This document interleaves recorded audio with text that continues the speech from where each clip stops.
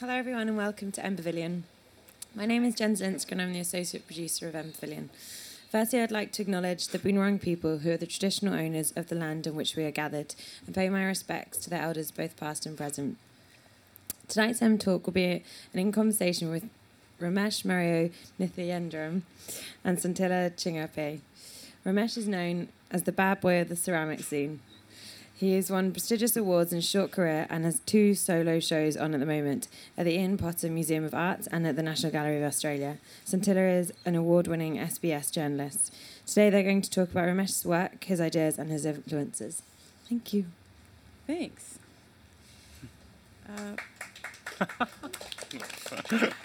Hi everyone. Hi Ramesh. Hello. The bad boy of the art world. Where did that come from? Oh, where'd that come from? I think it's the bad boy of ceramics, and it's not really that hard to be a bad boy in a ceramic scene. You do anything and people have a problem with it. It came from an article in the Sydney Morning Herald. I think you know what it's like. All those mainstream journalists want to get some, sexy words in there. But, whoops. There I am. Okay, put a bit of a boiling water issue. It's water on wood, nothing bad's Okay. Well, it it's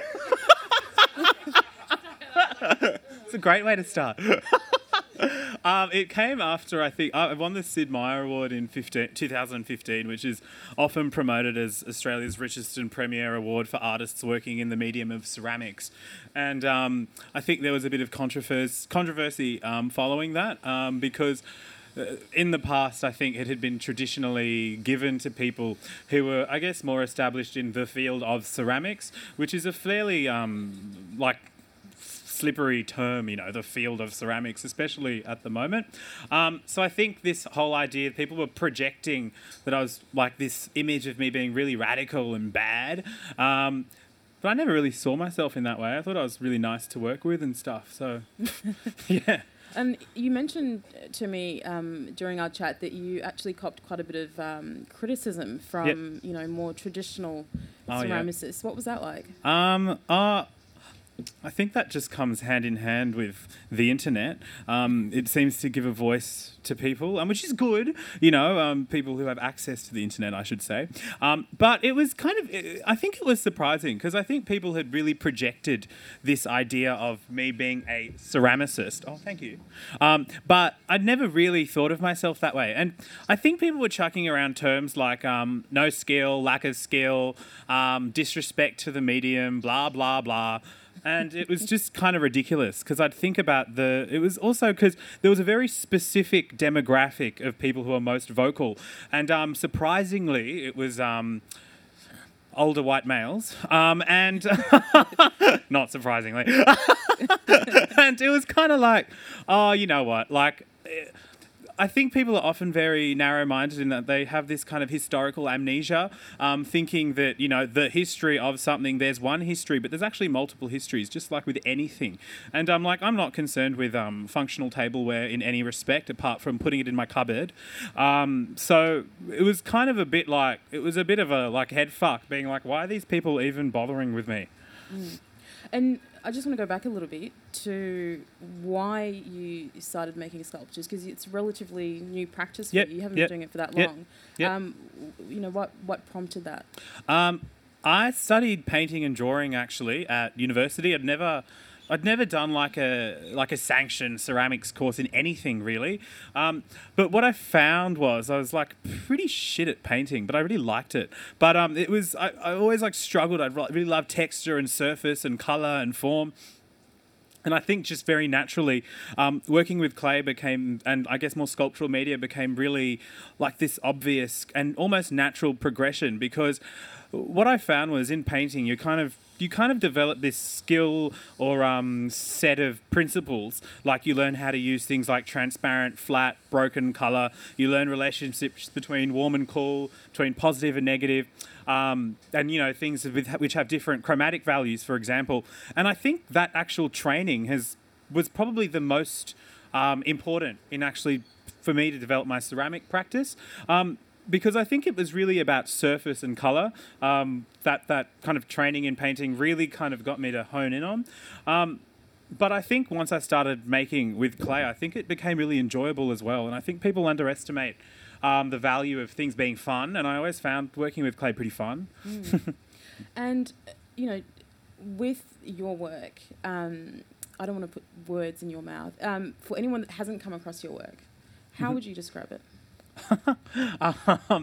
People always ask me what I do, and it's always that kind of awkward moment where I pause and I just say figurative sculpture.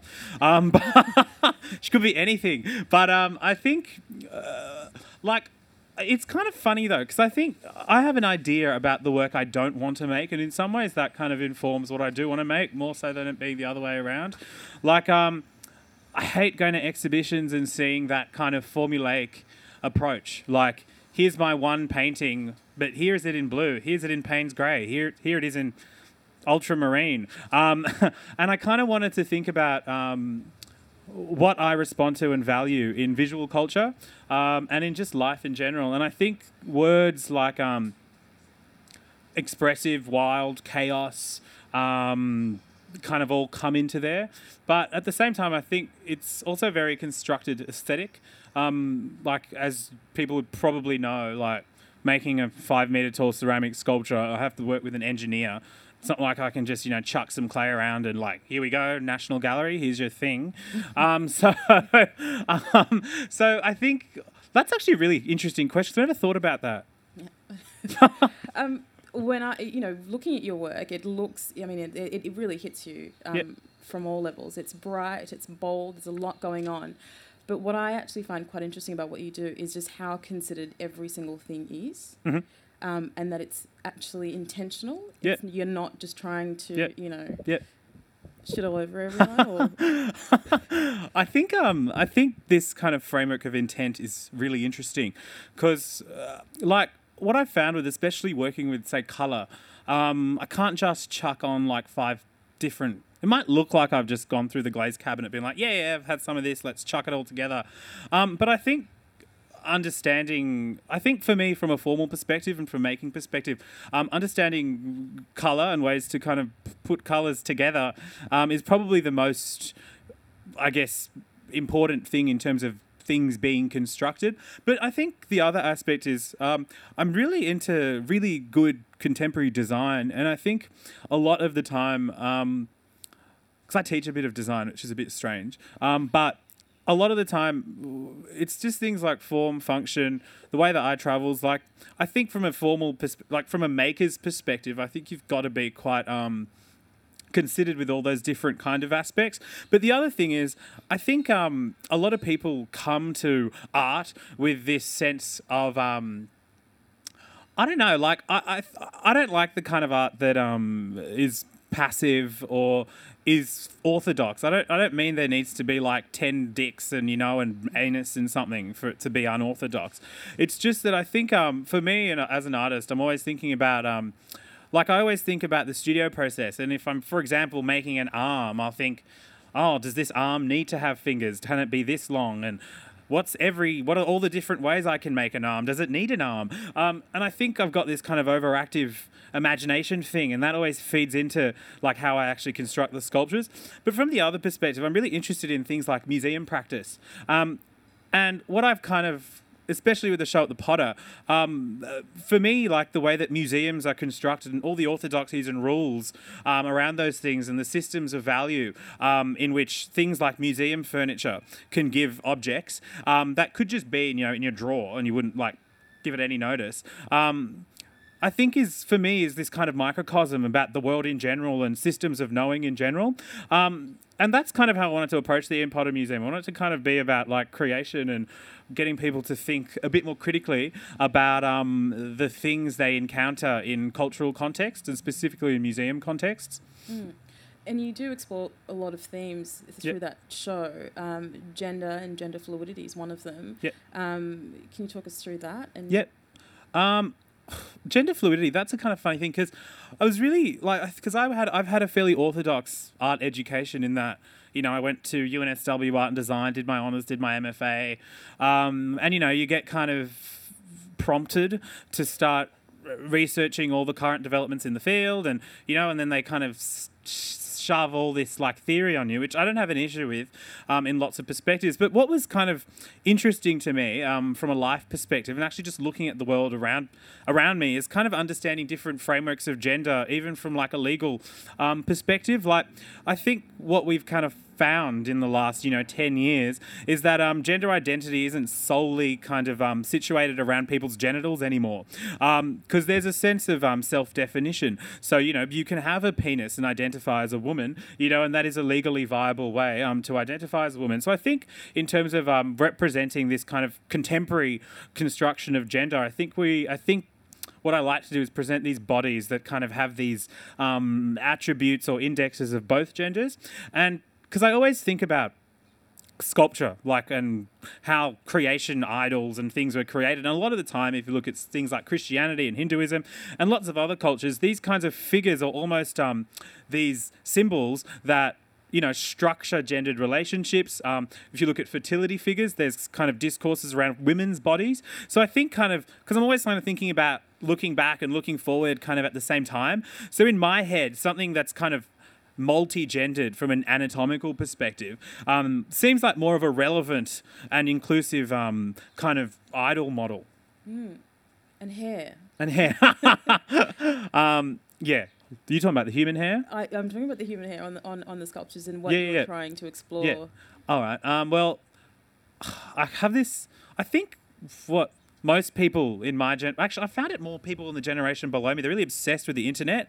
Like, I think the internet's really amazing because I think like the most probably the most subversive, and I hate the word radical, but I'm going to use it, content actually exists on the internet. Not that that's a good thing. It's just an observation. And the other thing that kind of comes with the internet is that there's this sense that anything can be bought and sold. And again, an observation, not a good thing or a bad thing.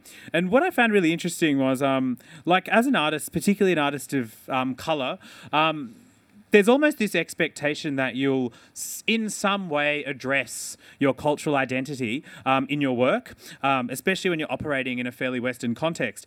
And I think from life and from the I don't want to say using hair is this completely intellectual thing, because it kind of isn't. I also just love having the human hair in my drawing stuff, and I think it's fabulous. But I guess if I went back to a more narrative perspective, I always wanted my works to have a kind of tension between hard and soft, just from a material perspective. Am I speaking really fast? But it's okay? Okay. Yes, so I always wanted there to be this tension between hard and soft, and I thought, what's the opposite to clay? And in my head it was polystyrene, and I used polystyrene. But from a touch perspective, hair seemed to be this thing that I think could emphasize, the clayness of clayness. That makes me sound like a wanker. But I think putting hair on the clay kind of made me feel like you saw the clay thing as hard and then the hair as soft. But from, I guess, a cultural and philosophical perspective, I'd say, there seems to be this fetishizing of people from different racial groups based on the texture and weave of their hair. And what was really interesting was I went on eBay and I wanted there to be these kind of fabulous curls and things on my sculptures. I wanted them to be kind of wild, free, look at me, not dead straight, hugging my cheeks kind of thing. And what I found was you could actually buy hair from all of these regions across the world on eBay fairly readily, right? So you could just kind of search Indian human hair, Sri Lankan human hair, Peruvian human hair, and there it is, in weaves, processed, put in those threads so you can sew them into your hair. So I bought a shitload of this of Indian human hair, and I wanted to do it in a fairly ethical way. And it was kind of because I wanted to make sure people weren't being forcibly having their heads shaved. But what it told me when I kind of emailed them, I'm like, so how do you get this hair? Because I spent thousands of dollars on hair. They basically said that people would kind of shave these heads as part of sacrifice in religious contexts, and once they shaved them, they kind of lost attachments. They swept them up and gave them to, and then sold them to these companies in China that would string them together, and then they'd get sent to me because I'd buy them. And I thought within that was this really kind of interesting narrative around globalization, the way in which people's bodies are commodified and exist in, I guess, this capitalist framework. But I guess the question I always had when I kept buying this hair was, I'm not really critiquing it because I've just spent thousands of dollars on it. But the other kind of fun thing about using organic matter is that the museums freak out a bit because apparently it brings bugs into the museum, and lice and stuff. But mine didn't do that. They froze it. So speaking about the gallery space, you touched on it before about how you really like to challenge how those spaces are used. Yeah. And something that I found interesting in your show that's currently on exhibition at the Ian Potter Museum is the invitation to the audience to follow you on social media or to look you up. I thought that was quite interesting, that you were actually encouraging people to participate in the process as well. Well, was that deliberate? Yeah, well, I think most artists are a bit delusional if they think that. I don't know. I shouldn't say that, but I feel like when you make an art practice, I think at the end of the day, you are responsible for what you make, like if you want to see what I do behind the scenes, there it is on my Instagram. But I think the other thing is, it was this kind of pseudo tongue-in-cheek reference to this whole idea of this artist is this like, because I think, well, if you have a solo exhibition, like, it's all about you. Like, let's be real. Like, you could talk about all the social issues you're addressing all you like, but at the end of the day, it's your name in the biggest text. So I kind of wanted to, be really kind of forthcoming with this acknowledgement that at the end of the day, this is a solo show about me, and position myself as this kind of pseudo-creator, but at the same time kind of be a bit self-deprecating, because on the two main walls I had Ramsdeep69, which is my Instagram handle, but on the other side of the wall I had Ramesh Sucks at the same time to kind of counter that a bit. So it's kind of self-effacement mixed with this big kind of masculine street kind of tag, and there's an element of self-portraiture in the whole exhibition. So it kind of felt quite natural to include this aspect of my life. Was there an awareness that because your exhibition is so bright and it's it's inviting people essentially to take photos, to take selfies? Were you conscious of that as well, that people would be using that space that way? Yeah. Well, I remember I said to Jackie, who curated the show, I said, I want a really photogenic show. I think there are lots of purists who say, it doesn't. I don't know. I think it's kind of interesting though, because I think what you kind of notice is within lots of museums, especially lots of curators and artists, and there's this whole influence of social media. They have to think about how many likes they're going to get, because in some way they think the amount of likes equals numbers, equals key performance indicators, and so there's this kind of whole thing happening where artists with lots of Instagram followers have this kind of curatorial traction, and then start to get acquired by big institutions. So I was thinking, you know what? And at the end of the day, I'm not stupid. If it doesn't end up on the internet, I think you've kind of failed as an artist a bit. Not that. Only because, the internet is the way that most people will encounter the work. And that's just being pragmatic. Most people will just, look the thing up and be like, oh my God, you're my favorite artist. And it's okay, cute. But, they've just seen it on a screen. So I think what I was really interested in at this stage was to make a show that also had viability in a screen-based platform that was, I guess, on an internet, on a laptop, and just kind of in that kind of selfie context. I also kind of I always wanted to see a big room of pink and yellow and scribbles and graffiti. So it was definitely on the cards. So how do you feel, I guess, as an artist that makes this work that's obviously quite considered, and you are exploring a lot of very political issues, and people go into the space and they're taking photos and taking selfies and perhaps not quite understanding what you're trying to get at, but because their penis is everywhere, I need a selfie with. Do you know what I mean? How does that make you feel as someone that creates that work? I'm fine with it. Because I don't know. I always kind of think about approaching art with a really kind of egalitarian perspective. So I kind of think, will my friend's 2-year-old enjoy it? Will my friend's grandma enjoy it? Or is there potential for my friend's 2-year-old to enjoy it? Is there potential for my friend's grandma to enjoy it? Is there potential for someone from a non-English speaking background to be able to engage with these works on some kind of meaningful level? And like, I always think that engagement with, you know, cultural institutions is like a good thing, if you know what I mean. If people are going in, I think, you know, good on them. And for the people who want to kind of engage on a more deeper level, they can, you know, get the catalogue and read the essay.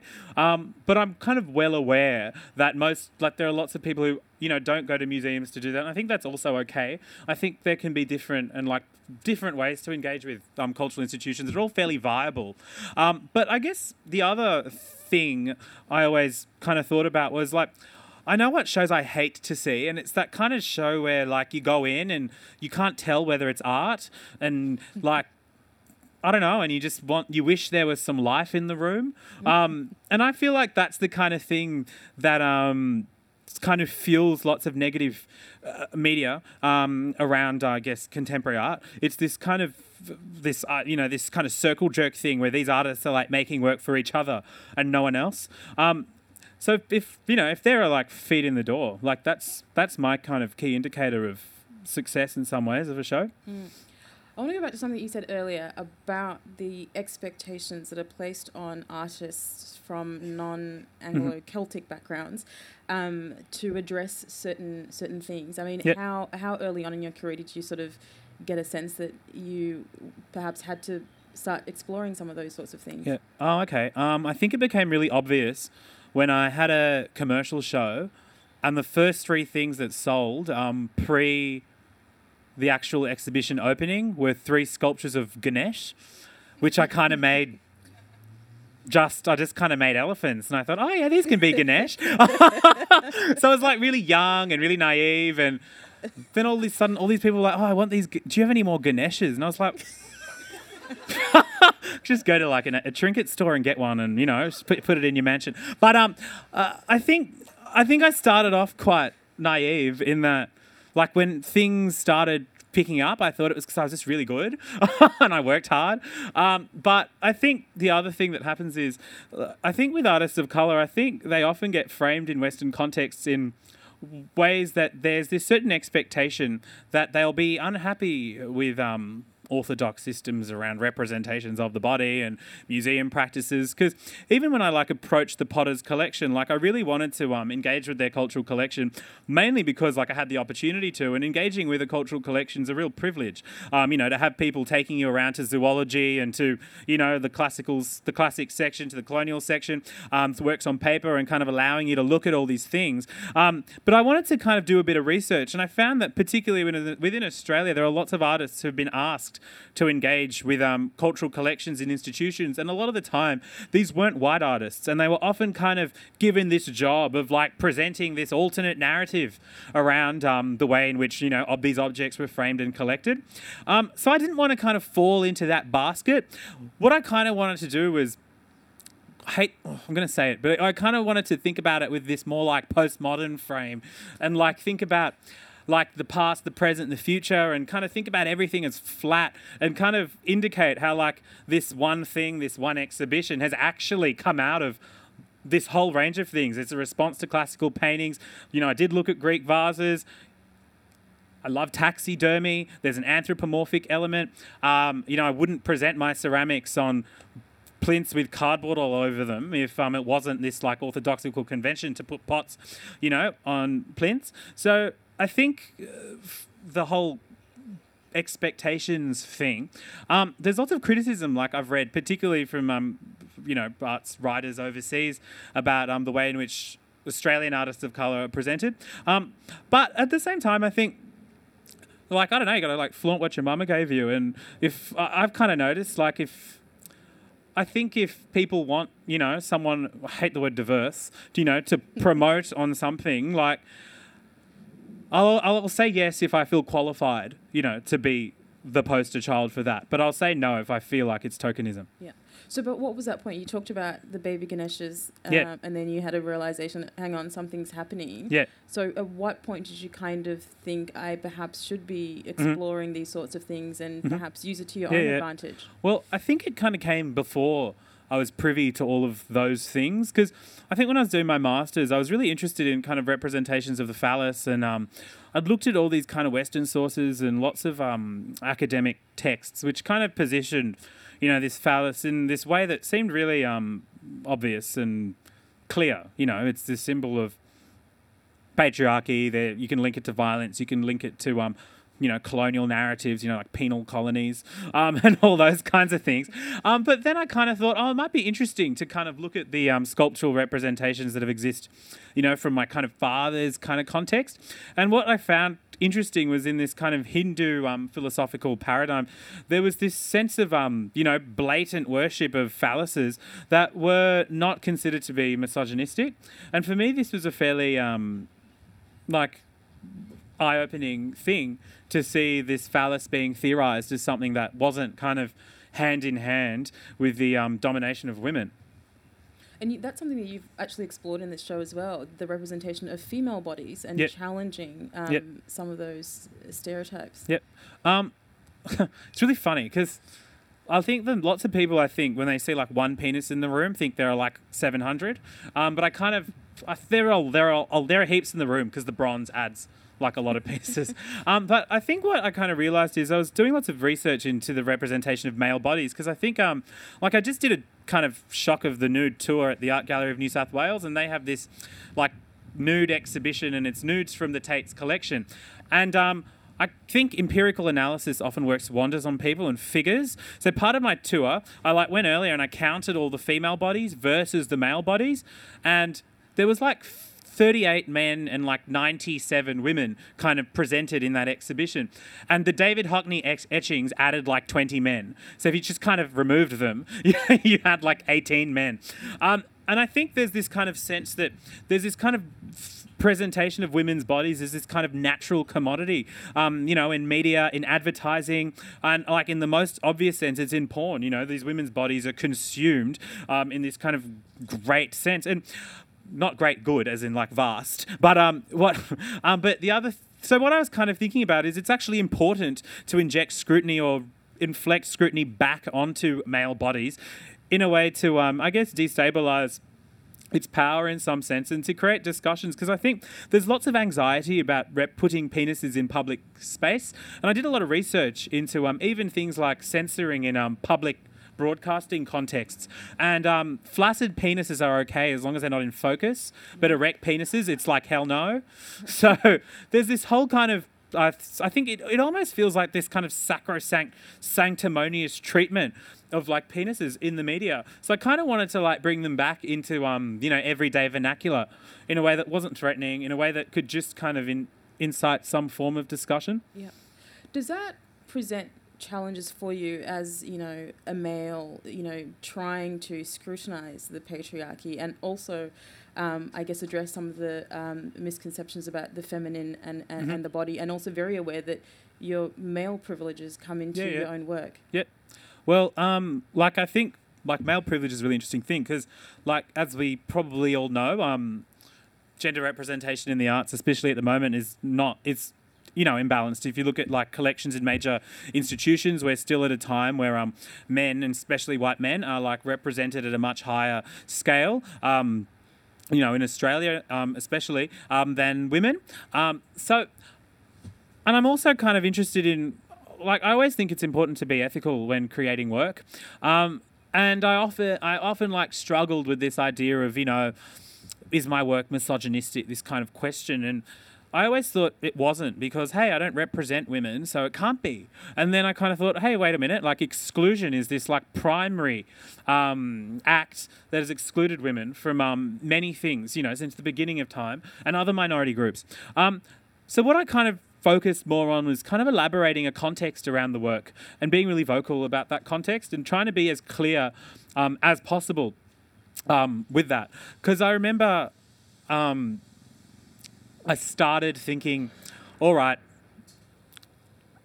gender fluidity is a thing in this exhibition. So I always kind of I think some figures are more male and some figures are more female, but generally I think of them as just things, if you know what I mean, inhabiting both kinds of genders. And for me, that's kind of the way I'd like to address these things, because I always kind of I always like to see these works as things that could be dug up and be presented as like, and if they were studied, like I think, okay, if this was dug up and studied, what could people infer from society at the time?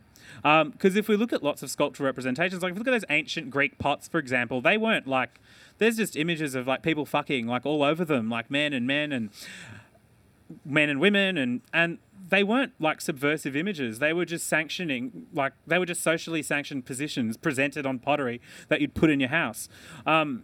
So I'm always conscious of it, if that makes sense. Mm-hmm. But I'm not sure how to address it in like meaningful real life terms. Do you think that there's enough of a conversation around that in art, especially in Australia? Well, I'm kind of privileged because the thing is, like what you find is it's really like the people I roll with, there is, but I think generally, I would like to think there was, but I think the conversation could be a little bit more, if I'm going to use a academic term, it could be more intersectional, because I think people are quite getting kind of attuned to the fact that, we need to include as many, if not more women than men in these exhibitions, which I'm totally agree with. But at the same time, I think we need to understand that within that kind of framework, there comes a whole different kind of scaffold of privilege, and just and putting like 10 wealthy women and 4 doesn't do anything for me. I want to go back to something you touched on earlier, which was cultural appropriation, and that was in the context of the criticism that you got from the traditional ceramicists over your take on the work, and the hypocrisy that you found from some of the men that hurled this abuse at you. Do you just mind elaborating a little bit? Okay, well, what's really interesting was I'd never really been interested in Australian pottery, but the irony is I only drink from handmade tableware. I only drink from eat from hand thrown plates, in my house. That's what I love to collect. It's what I love to use. It's what I love to like hold to my mouth and sip from. Like if I ever buy a cup, I always I was about to say touch the rim, but I do, and see if it'll feel. Do you know what I mean? So I actually have this real respect for handmade artisanal goods. So when kind of people were like, "You're shitting on my medium," I was like really kind of taken back because I've actually invested lots of money into this medium that I actually consume as a like loved consumer. And this is kind of interesting, but Art Month Sydney is doing a feature where they actually highlight different artists' collections, and they're actually highlighting my collection. And I said to them, "Look, you're going to have to take all my tableware because it's actually part of my collection. Like it's what I value probably the most in lots of ways." And they're completely happy to do that and position it alongside some of the other artworks I own. But what I kind of found interesting was in Australia, I think, and generally in the ceramic scene, like it's kind of, it's Asia is this place. Like I went to Korea and the skills that they have, with surface treatment, throwing, ceramic technology is like completely like insane. Like, because I went on a fairly orthodox ceramic residency, and I didn't throw or anything. I didn't like make any celadon glazes. Like I'm not interested in that. But I could actually see the kind of historical underpinnings, the lineage, the cultural context in which these kinds of forms are emerging from. And what I found really interesting was that these people that were kind of taking issue with what I was making, I kind of looked at their work and they were just these kinds of Asian forms and these kinds of surface treatments without any kind of acknowledgement of where these things came from. And for me, like often the term borrow gets chucked around, but if you're not giving it back, that's just stealing or copying. Do you know what I mean? It's not like you're posting it to China, like and sending it to the factory where the design came from. You're stealing or copying. And I was really surprised that there wasn't really this kind of mainstream conversation of, I like these Asian Ming vases and here I am copying it. Like, even if they said that, I think, I take less issue with it. But there seemed to be this kind of ownership around these Asian forms, which I felt kind of lended itself into this broader kind of capitalist framework around the consumption and, orientalization of things like yoga, So I kind of wrote this article just kind of pointing it out, just fairly objectively. Saying exactly what you said, that it was hypocritical for people to talk about respect to a form when they're stealing, from Asia. And how was it received? oh, okay, so I'm ageist, racist, sexist. I'm against artisanal goods. Yeah, it wasn't received well. So is that something that you think about? I mean, you talked about borrowing from other cultures, and obviously, your own background influences your work. Do you ever question your own responsibility when you are... Well, I think I'm always... This might sound a bit weird, but it's kind of like... how do I say this? Like, you never... Like, with an artist or any kind of lots of cultural kind of practice... You can't really, it's not like, 1 + 1 = 2, this water weighs 60 mils. You kind of have to be confident that the ethical framework you've elaborated around your practice, is viable and solid. And what you kind of find is times change, things change, and, you meet different people, and you'll often find in hindsight that it wasn't as solid as you probably thought it was. And people are recanting positions all the time.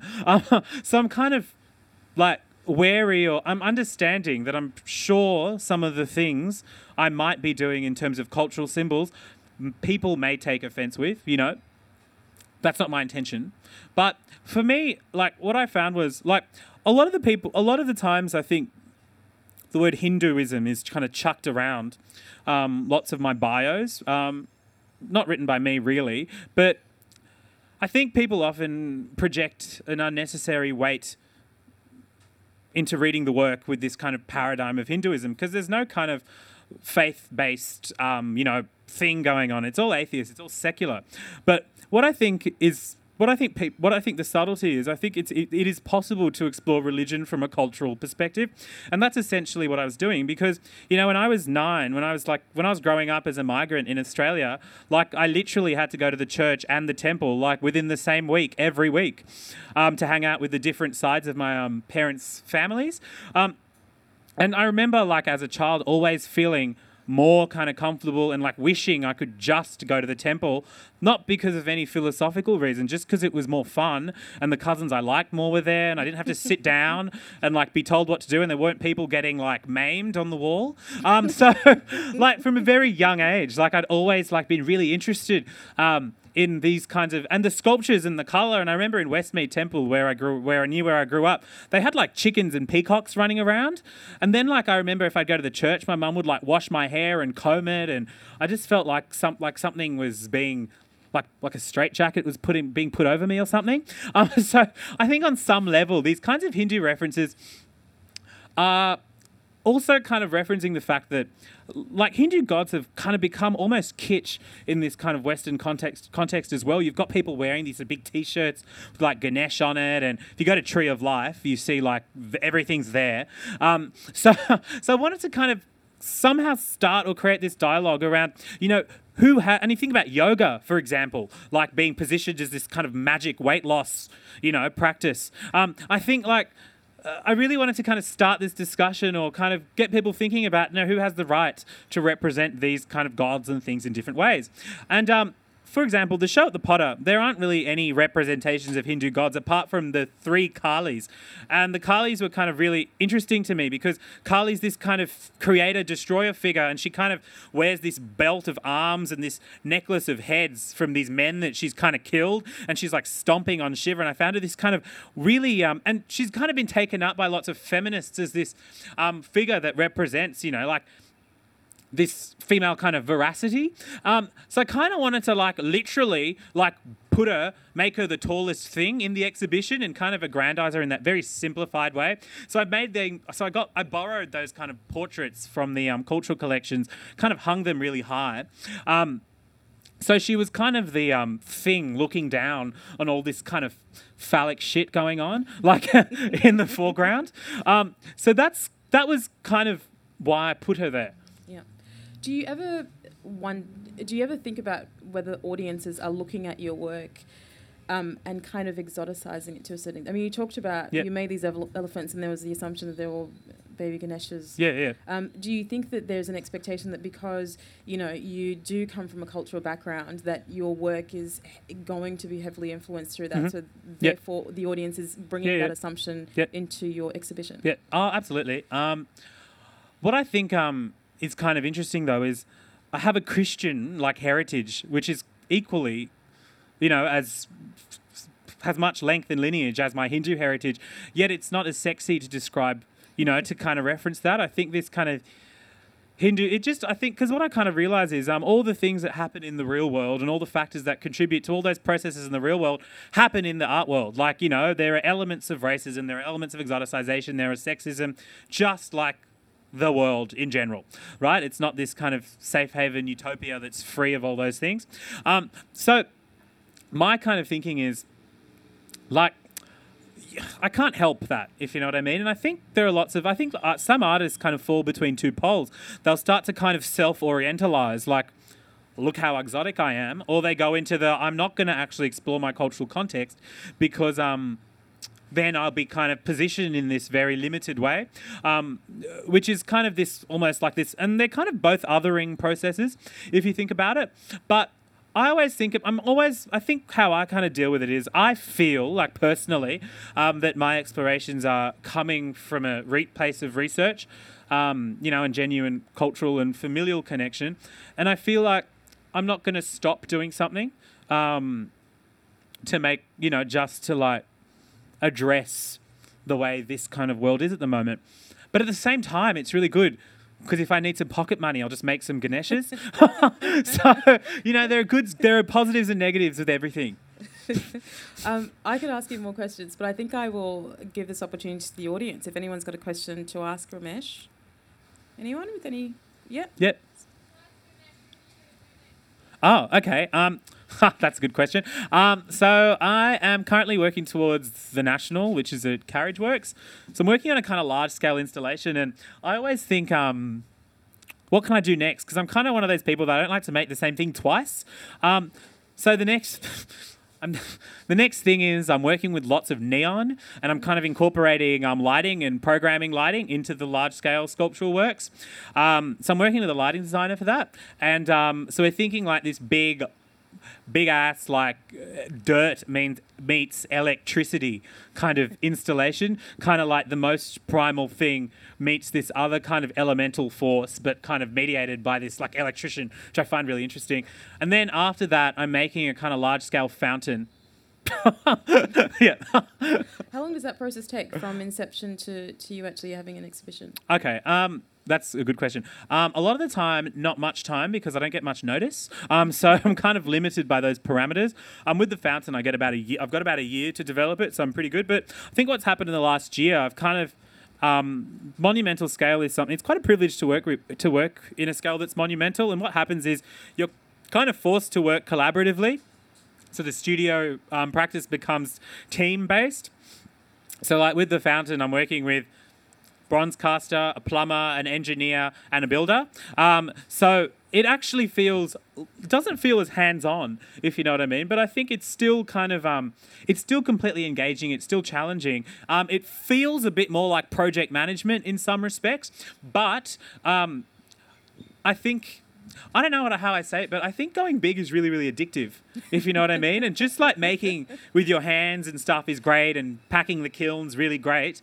But I just made a bronze, for example, and like it's kind of weird because like I always conceive myself as having a practice which is primarily hand-based, and I perceive myself as having interest with other people's practices that are hand-based.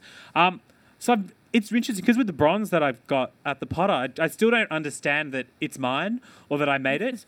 Because you know what I mean? I feel like someone else made it, but it's mine. So I kind of love it. If you know what I mean, I can have a more objective kind of relationship with it. But what was your actual question? I think it was about the process. Oh, the process. Yeah. Well, if you want to be really unglamorous about it, I just scribble and then I make and then I get the people in to kind of make my things practical and feasible and make sure they don't fall and maim people. Yep. Any other questions? Anyone got a question? Yeah. Oh, okay. So I'm in a show in Bangladesh, which is a survey of art from South Asia, so contemporary art practice from the South Asian region. So there's 10 solo exhibitions associated with that, as well as an architecture commission and a range of other things. And then that's going to be shown at Art Space in Sydney because it's a co-commission. So what I wanted to do is kind of present something kind of really whack, because I think I kind of like this idea of someone like me doing like a big masculine statement, because that's kind of like the last way I perceive myself is like this big masculine dude making like big ass work that, you know, you have to have a crane to move around. But there was some really interesting things, because I've always wanted to make a fountain, because I'm always really interested in like, whenever I go to parks, specifically public parks, and there's this real kind of narrative about, you know, classicism and colonialism kind of within the sculpture, within the ways these fountains are constructed. And they're often quite humorous. You know, you've got kind of water spurting out of people's mouths and out of their penises onto other things, and the turtles squirting on something.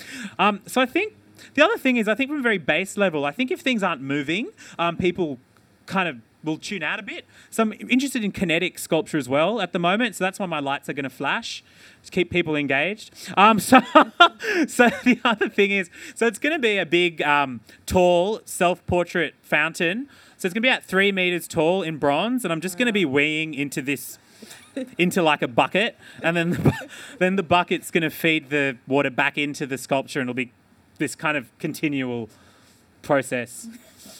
Yeah. Pretty cool. Yeah.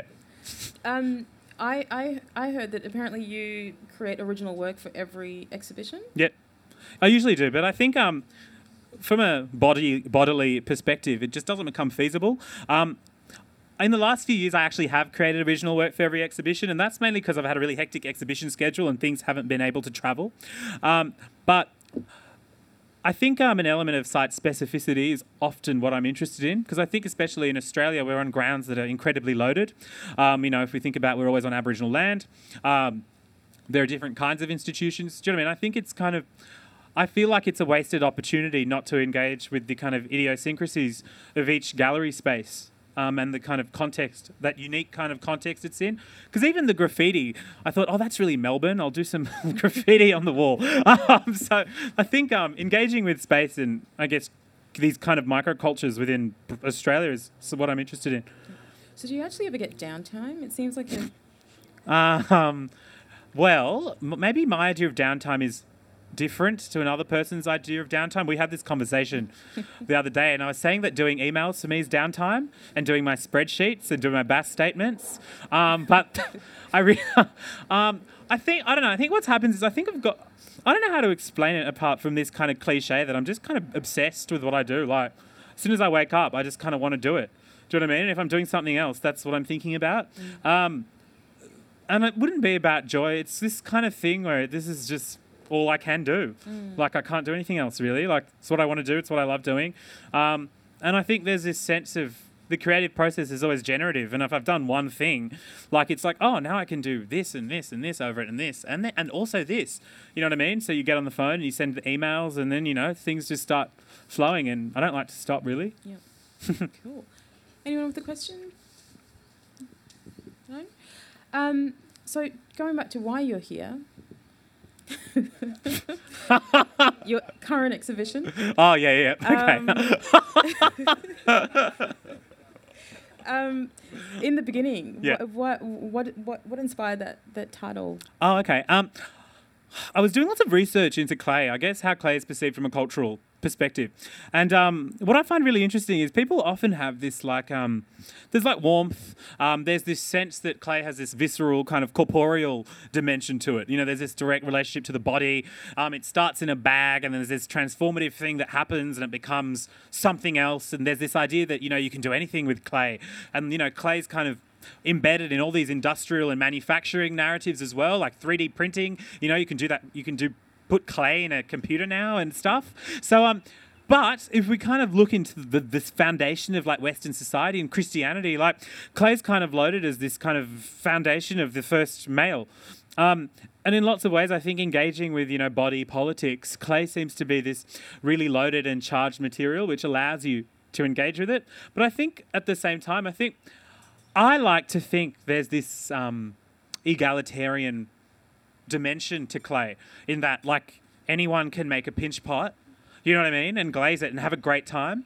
Do you know what I mean? So I think it's this kind of material that that I kind of feel is kind of really embedded in this whole idea of creation. And the other thing is, I think creation narratives, I think in any society, even like if you look at any kind of historical textbook about how political society, like how a certain political regime came about, the kind of start, the genesis, the beginning is always this kind of really loaded term, this loaded kind of space. So I wanted to kind of present this idea of the kind of beginning at the end that kind of had everything going on. Because I kind of like think that if you start from this kind of chaotic space, you know, you can actually, there's lots of kind of options, you know, to start making sense, rather than if you kind of have to fit into the package. So that's... Do you think you'll always work with clay? No. The other thing about clay is it's really temperamental and like moody, and it's also there are also kind of health risks. Like it creates a lot of dust, for example, and you know, I couldn't work with clay for the last couple of months just because my fingers were like RSIing. So I actually got told not to work with it for a bit, which is fine because I have an assistant and he can just do it. But it's not like what I think what I kind of understand is that. Like, I really love working with clay, but I understand there are certain limitations that will mean that I'm not going to always be able to work with it. Like, you have to be fairly privileged to work with clay, like, in a really large capacity, because you've got to have lots of money, you've got to have a big kiln, you've got to have a big space. You know, you've got to invest in capital, like, to be able to have a studio practice with clay. And I don't want to, like, feel rooted, you know, by this kiln, you know what I mean, for the rest of my life. But I think what I really want to get into is large-scale public sculpture.